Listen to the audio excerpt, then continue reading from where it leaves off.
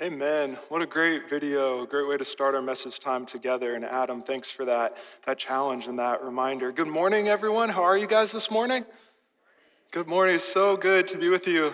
Hello to everyone joined online. Glad that you're with us too, wherever you are at. My name is Andrew, if you don't know me, and I'm really excited to study God's Word together. Before we dive into our message together, we just wanted to take a moment and honor and celebrate that this is Sanctity of Human Life Sunday. You know, this year and all that we've walked through has really challenged us in the way that we value and love each other. We've walked through so much as a culture and a nation, and we just want to honor the profound and beautiful and relevant biblical truth that all life matters to God. Every life matters to God. In Isaiah 64:8, it says this, "O Lord, you are our Father. We are the clay, and you are the potter. We are all formed by your hand." God is the creator and sustainer of every life, and so we believe that every person is created in his image. So as a church, we get to value the life of the sick, the elderly, those in nursing homes, the life of the poor and the wealthy, insiders and outsiders, the life of the unborn, of babies and children. We get to value and honor the lives and the stories of those walking through crisis pregnancies, those who are walking through pregnancy loss and all the difficulties and the grief that brings. We get to stand together with each other and stay as a church in this very divided time that whoever you are, whatever you've done, wherever you've been, you're welcome here. You're welcome here. We value you because God values you. So it's just great to get to celebrate that and honor that this morning, to value God's gift of life.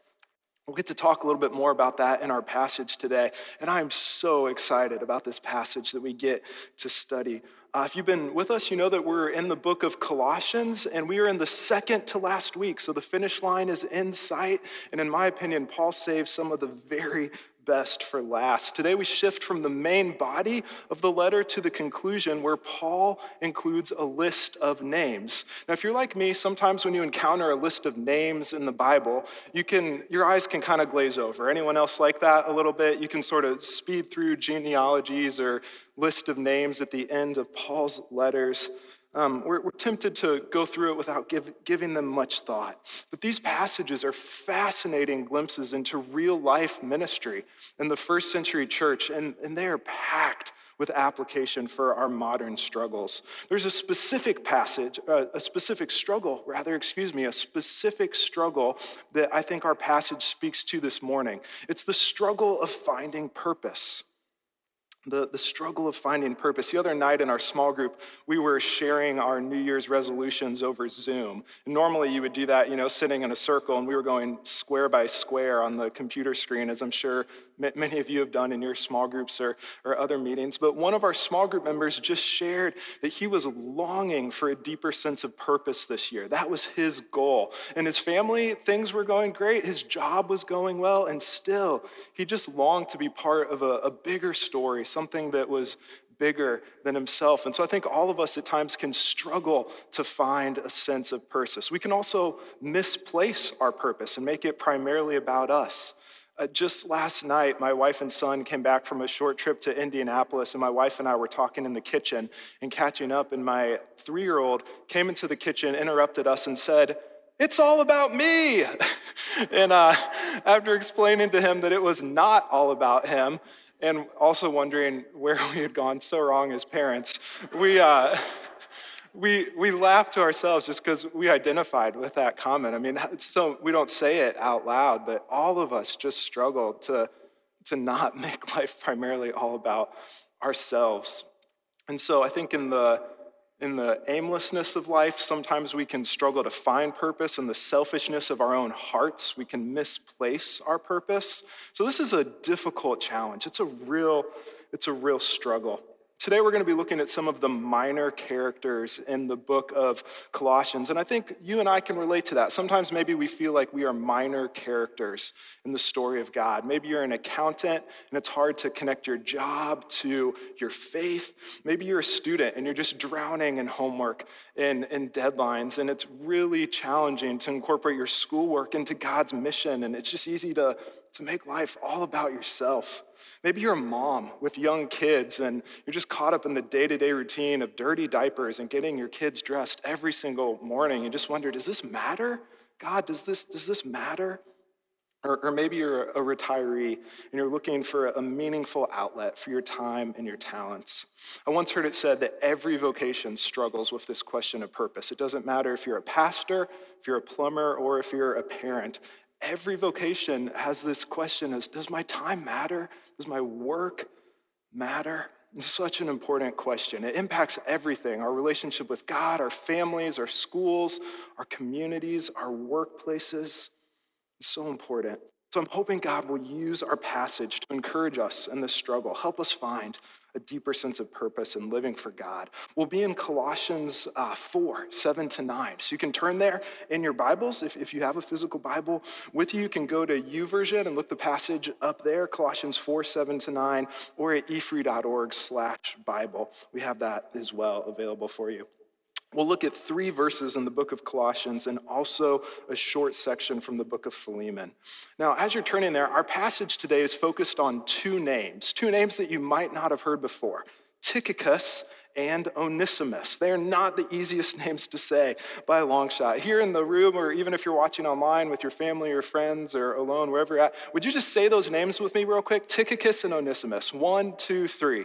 Tychicus and Onesimus. Kind of challenging to say. You may not have heard of these guys before. When I first started this passage, I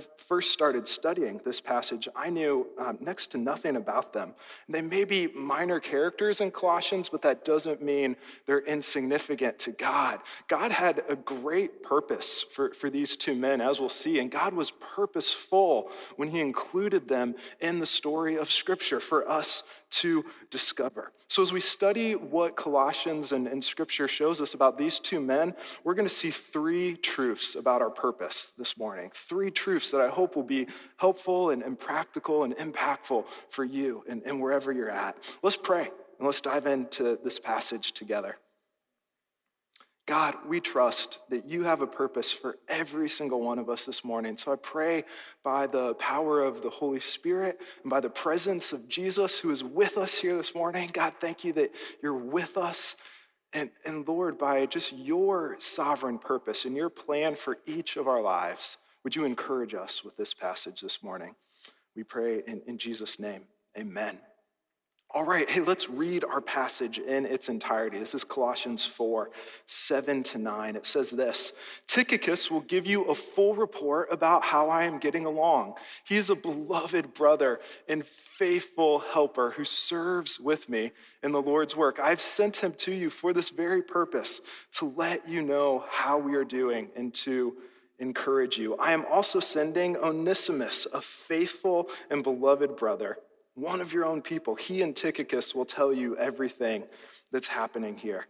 Now, this passage is pretty brief. That's it, just those 3 verses. And you might be wondering how we'll do an entire sermon on this section of Scripture. I was actually wondering that myself when I first read it.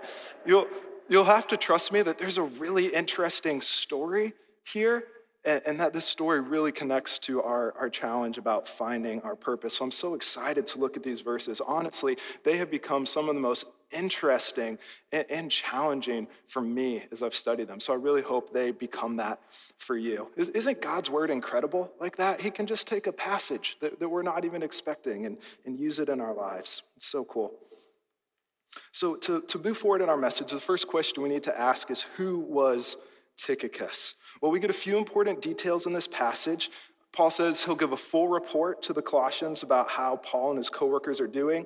Then in verse 8, he says, I am sending him to you. So we at least know that Paul sent Tychicus to the Colossians to give a full report and to encourage them. We should note here that we can't be 1,000% sure of this, but we're pretty certain that Tychicus and Onesimus carried the letter of Colossians to the church. These are the only 2 names of all the names Paul mentions here where he says, I'm sending them to you. So that's pretty good evidence in and of itself. And then also at the end of Ephesians, Paul writes almost the exact same thing about Tychicus. Paul says it in Ephesians 6, I believe it is, hey, I'm sending him to you. He's going to give a full report and he's going to encourage you. Ephesus, and Colossae were fairly close together. And if we look at some maps here, it could kind of bring this part of the passage to life and give us some context. This is the first century world where Paul ministered and where he served. We see modern day Israel, where Palestine is, modern day Turkey, where Asia is, Greece, modern day Greece, where Macedonia is. If we zoom in a little bit, we could see that Ephesus and Colossae weren't that far apart. If we zoom in even further, we'll see that they were about 120 miles. So they weren't that far apart by any means. And so it makes really good sense just from a history and a geographic perspective that Paul would have sent Tychicus and Onesimus, probably carrying both Ephesians and Colossians together.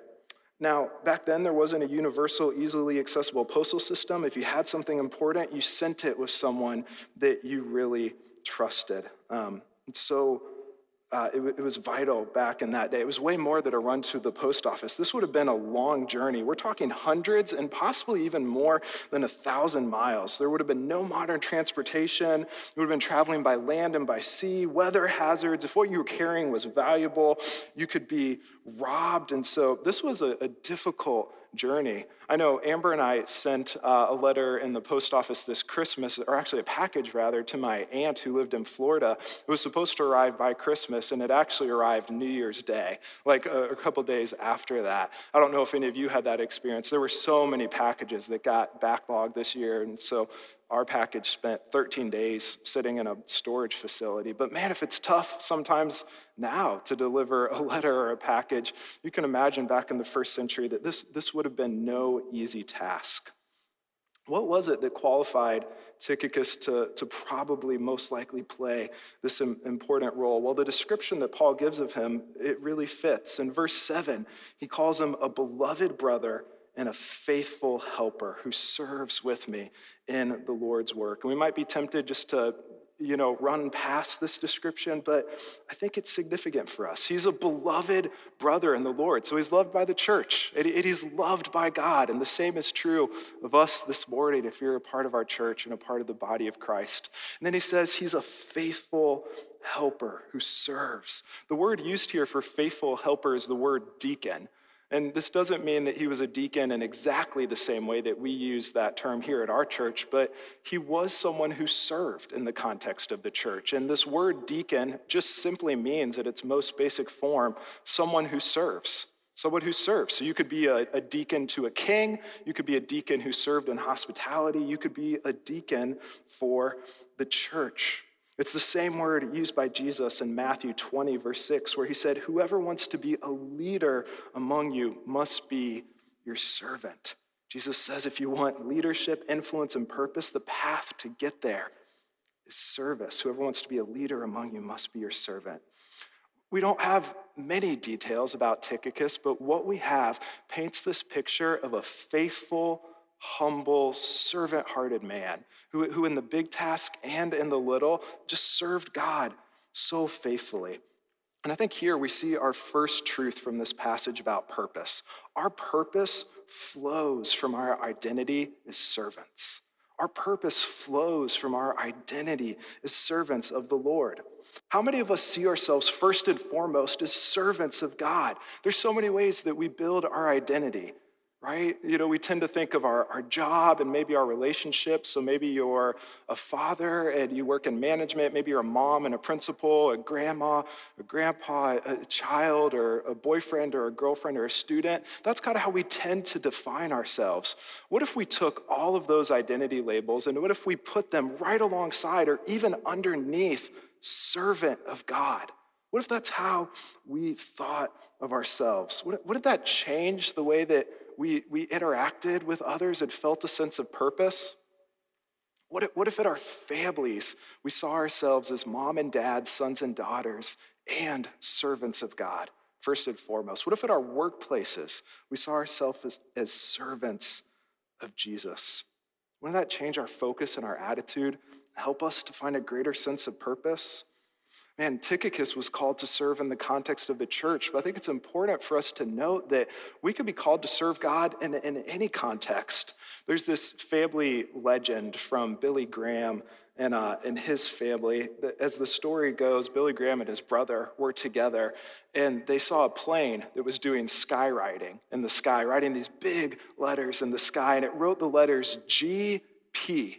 GP. And Billy saw this and took it to be a message from God that meant go preach. And of course, he became an evangelist who impacted thousands, millions even, of people. His brother saw the same message and took it as a message from God to mean go plow. And he became a faithful dairy farmer who took over the family's dairy business and honored God with a servant's heart as he ran that business in a way that honored and glorified God. Now, the point of the story isn't that we should look to airplanes to give us message from God, and I don't think that's probably how Billy Graham and his brother got their calling. I think legend is a good word for that story. But man, it illustrates such an important point. In our culture, we tend to divide things between sacred and secular, spiritual and non-spiritual, and that divide just isn't found in the Bible. In Colossians, it says, whatever you do, work at it as working for the Lord. So we could be servants of God wherever he has called us, wherever he's called you, you can be his servant. Application question here: in what area of your life do you need to see yourself as a servant? Maybe it's your parenting, maybe it's your personal life, maybe it's your ministry. Maybe you serve here at the church or at a parachurch, and in subtle ways, ministry can become all about us, can't it? Instead of the people that we're serving. And maybe there, God's calling you to see yourself as a servant. Tychicus was known as a faithful servant. He was faithful in the small things, but he had such a big impact. Notice in the next verse, the result of his service. In verse 8, Paul says, I have sent him to you for this very purpose, to let you know how we are doing and to encourage you. Now, this word encourage is so much deeper than we normally think about the word encourage. It's not just a compliment or a brief uplifting remark. Biblical encouragement is deep and it's significant. It involves this idea of exhorting and strengthening and urging. Biblical encouragement brings about the purposes of God in the life of a fellow believer or in a community of believers. And that is what Tychicus did for the Colossians. He encouraged them. Think about all the ways that he would have encouraged them. He would have been living proof of how much Paul cared about them. If you remember back in Colossians 2, 1-2, Paul said, I want you to know how much I have agonized for you and for the church at Laodicea and for many other believers who have never met me. As Adam has said a few times in the series, Paul never met the Colossian believers personally. And of course, he couldn't go to visit them because he was in prison when he wrote this letter. And so he sends Tychicus to be the living, breathing encouragement from God that they need. He probably would have shared stories, much like we do at our missions lunches, about the activity of God amongst Paul and his co-workers and the imprisonment that Paul was going through. And this would have encouraged the Colossian believers to stay faithful to God and to struggle for him. I don't know about you, but when missionaries come back to our church or worship leaders come back and share about what God is doing in their lives, it's so meaningful to me. It always encourages me to live for God. And I think the same thing is at work here. Tychicus may be a minor character. He may occupy a small amount of space in the New Testament, but he would have had a major impact on the Colossian church. And I think here we see our second truth about purpose. God's purposes often moves forward through minor characters. God's purposes often move forward through minor characters. God works in the everyday, ordinary Christian life. He works in ordinary assignments like carrying letters and arranging travel and giving ministry reports. He uses ordinary people and ordinary tasks that are done in a godly way. He uses minor characters like us who are trying to be faithful helpers and humble servants. There's a handful of us who have a very public platform on this stage, our pastoral team, our worship leaders, but there is an army of faithful helpers that serve on staff here at First Free that enable all of this to happen. By my count, in addition to our pastors and worship leaders, there's 35 people on staff who serve God so faithfully and move the mission of God forward. We think of Laura Callis, who served for 25 years here so faithfully. Isn't that incredible and amazing? Yeah, we should applaud her. And to all of you who serve, thank you so much. And it's not even staff, it's our elders, it's our deacons, it's our small group leaders, our care team, our finance team, our Sunday morning community leaders, greeters, ushers, leaders of men's ministry, women's ministry, Kid Connection, student ministry, Celebrate Recovery, MOPS. I mean, I could go on and on. There's no way I could even include all of the ministries in our church, but we just wanted to say, if you are a faithful helper, if you serve behind the scenes here at our church, thank you. Thank you for moving forward the mission of God. God uses you. He uses all of us together. Sometime this week, I want you to take a few minutes and write down the 5 or 10 people who have had the biggest impact on your faith journey. Just take a few minutes and write down who's had a major impact on me. It probably won't be famous personas or famous preachers. It will probably be ordinary, everyday people who invested deeply in your life. Man, God uses the minor characters. If you're struggling with the ordinary life and wondering whether you have purpose, don't grow weary or discouraged. Francis Schaeffer wrote this. John Richardson, our pastor of discipleship, has used this quote before, and I just love it. He says, there are no little people in God's sight, so there are no little places. To be wholly committed to God in the place where God wants him, this is the creature glorified. Let me just read that again so you can catch all the nuance there. There's no little people, there's no little places to be wholly committed to God in the place where God wants him. This is the creature glorified. In other words, this is where we find our purpose, to be wholly committed to God wherever he has us. It's not always easy, it's not always simple, but we find our purpose in that place. So if you're weary this morning in this struggle of finding purpose, don't get discouraged. God has a purpose for you. And as you serve right where he has you, God will reveal that purpose to you.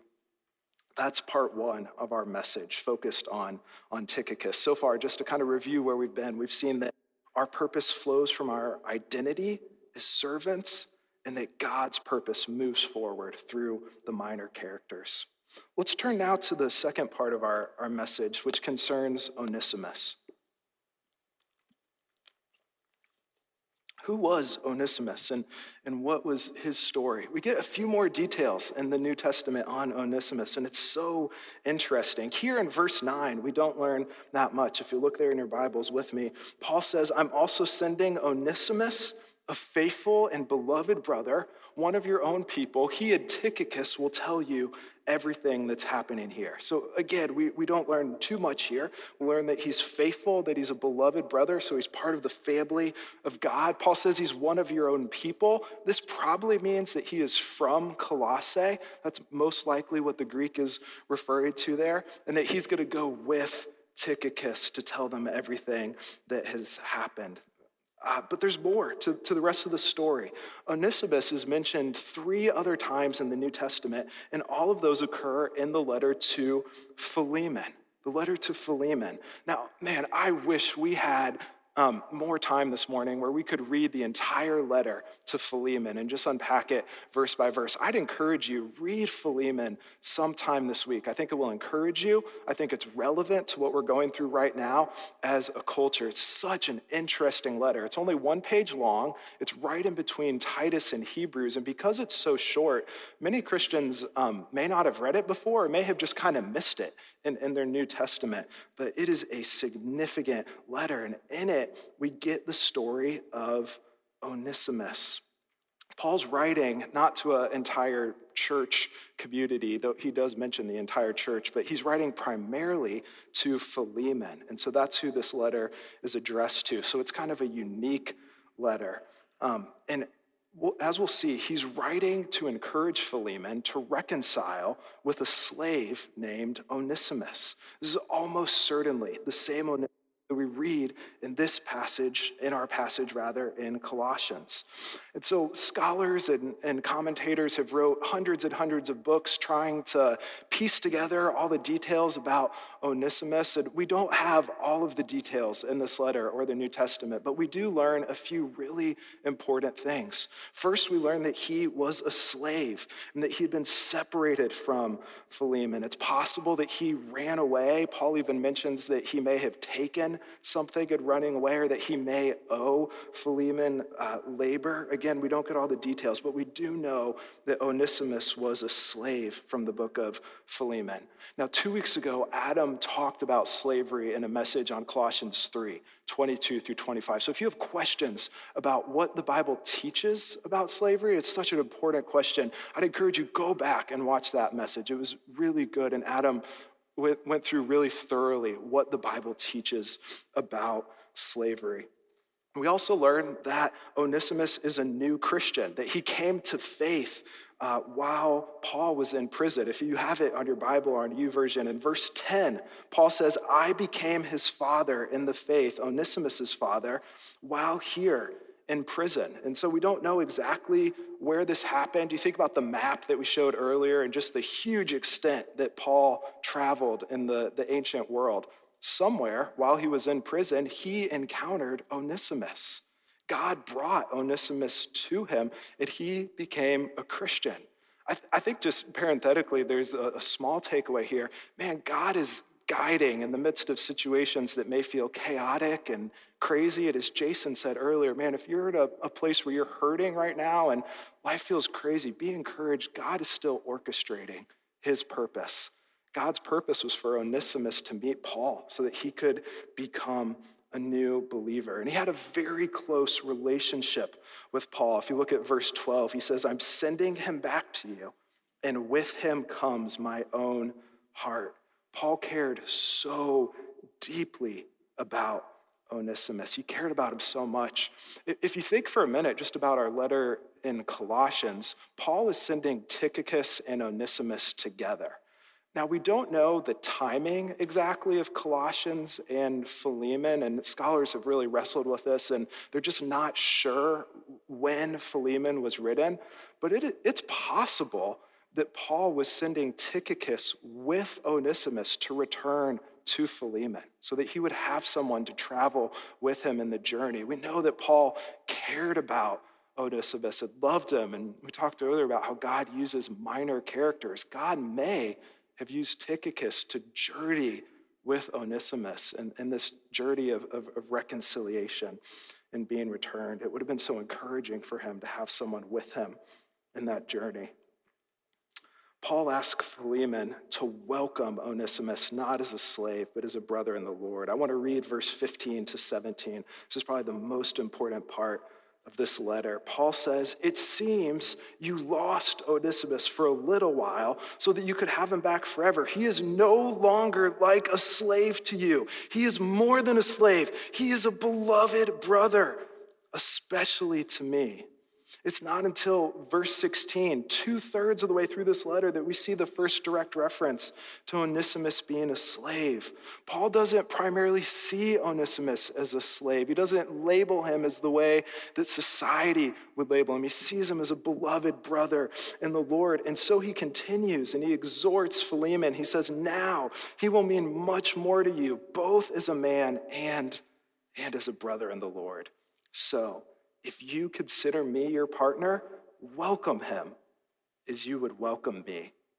Wow, welcome him as if you would welcome me. Paul is asking Philemon to see Onesimus as equal to himself. No difference in status, value, or worth. And think of all that could have divided them.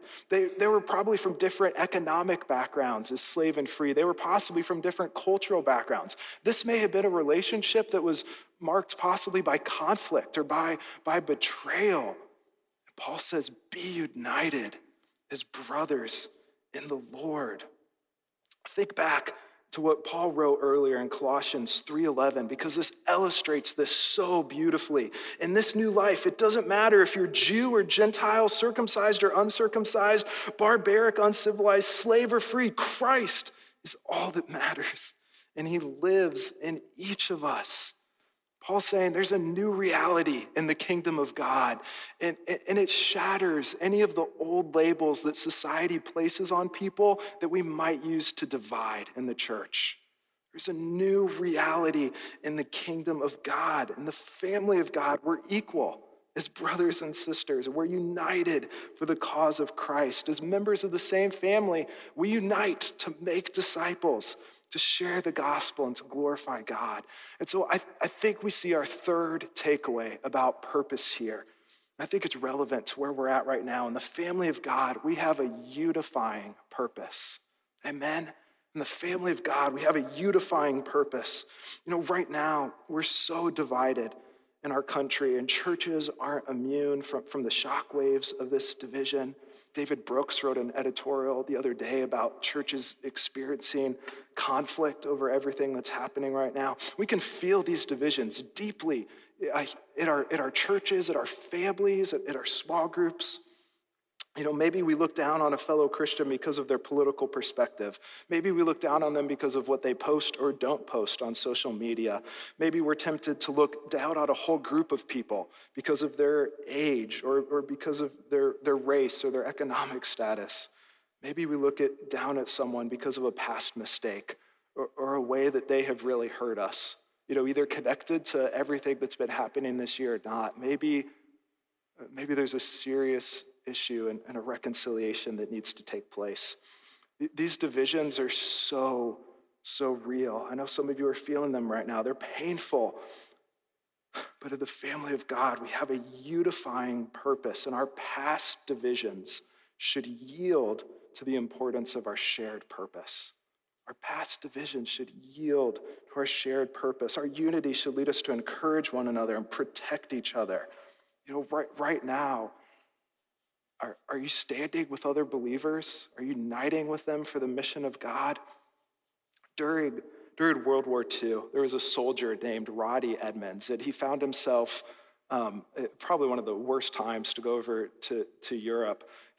Right as the Nazis were doing a really large invasion to take back lost territory, kind of a last-ditch effort to win the war. And so he was in this fierce battle, and he was just immediately captured with about 1,000 other Americans and taken into a prison of war camp in Nazi Germany. He was there for a while. He was the highest ranking officer amongst all the prisoners, so he was kind of in charge of the men. At one morning, the Nazi commander issued a command for all of the Jewish American soldiers to report at 6 a.m. the next morning. He said, at 6 a.m., I want every Jewish American soldier to report. And this was such a tricky situation. The Jewish soldiers were placed in a faith of having to deny their faith, possibly for their own safety. Roddy knew that if no soldiers reported, they would probably just pick random soldiers and take them. And he knew that they were likely going to be taken to other more dangerous work camps where they could possibly be killed or just killed on the spot. And so he agonized over what to do about the situation. And he prayed and he sought God, and he felt like the Lord laid a plan on his heart, and he communicated it to the other officers, and then they communicated it by the grace of God to every soldier in the camp. And so the next morning at 6 a.m., when the call went forth for the Jewish soldiers to come forward, every single soldier stepped forward and stood with their Jewish brothers. Isn't that incredible? As the story goes, according to eyewitness testimony, this is in the book No Surrender. It's a great book if you want to read it. The Nazi commander approached Roddy and held a gun to his head. Said, only the Jewish soldiers, only the Jewish soldiers. And they went back and forth for a little bit. And eventually he said, we are all Jews. Isn't that a powerful thing to say? Can you imagine 1,000 soldiers standing together in the freezing cold under the threat of punishment and death and just say, we're in this together. We are equal.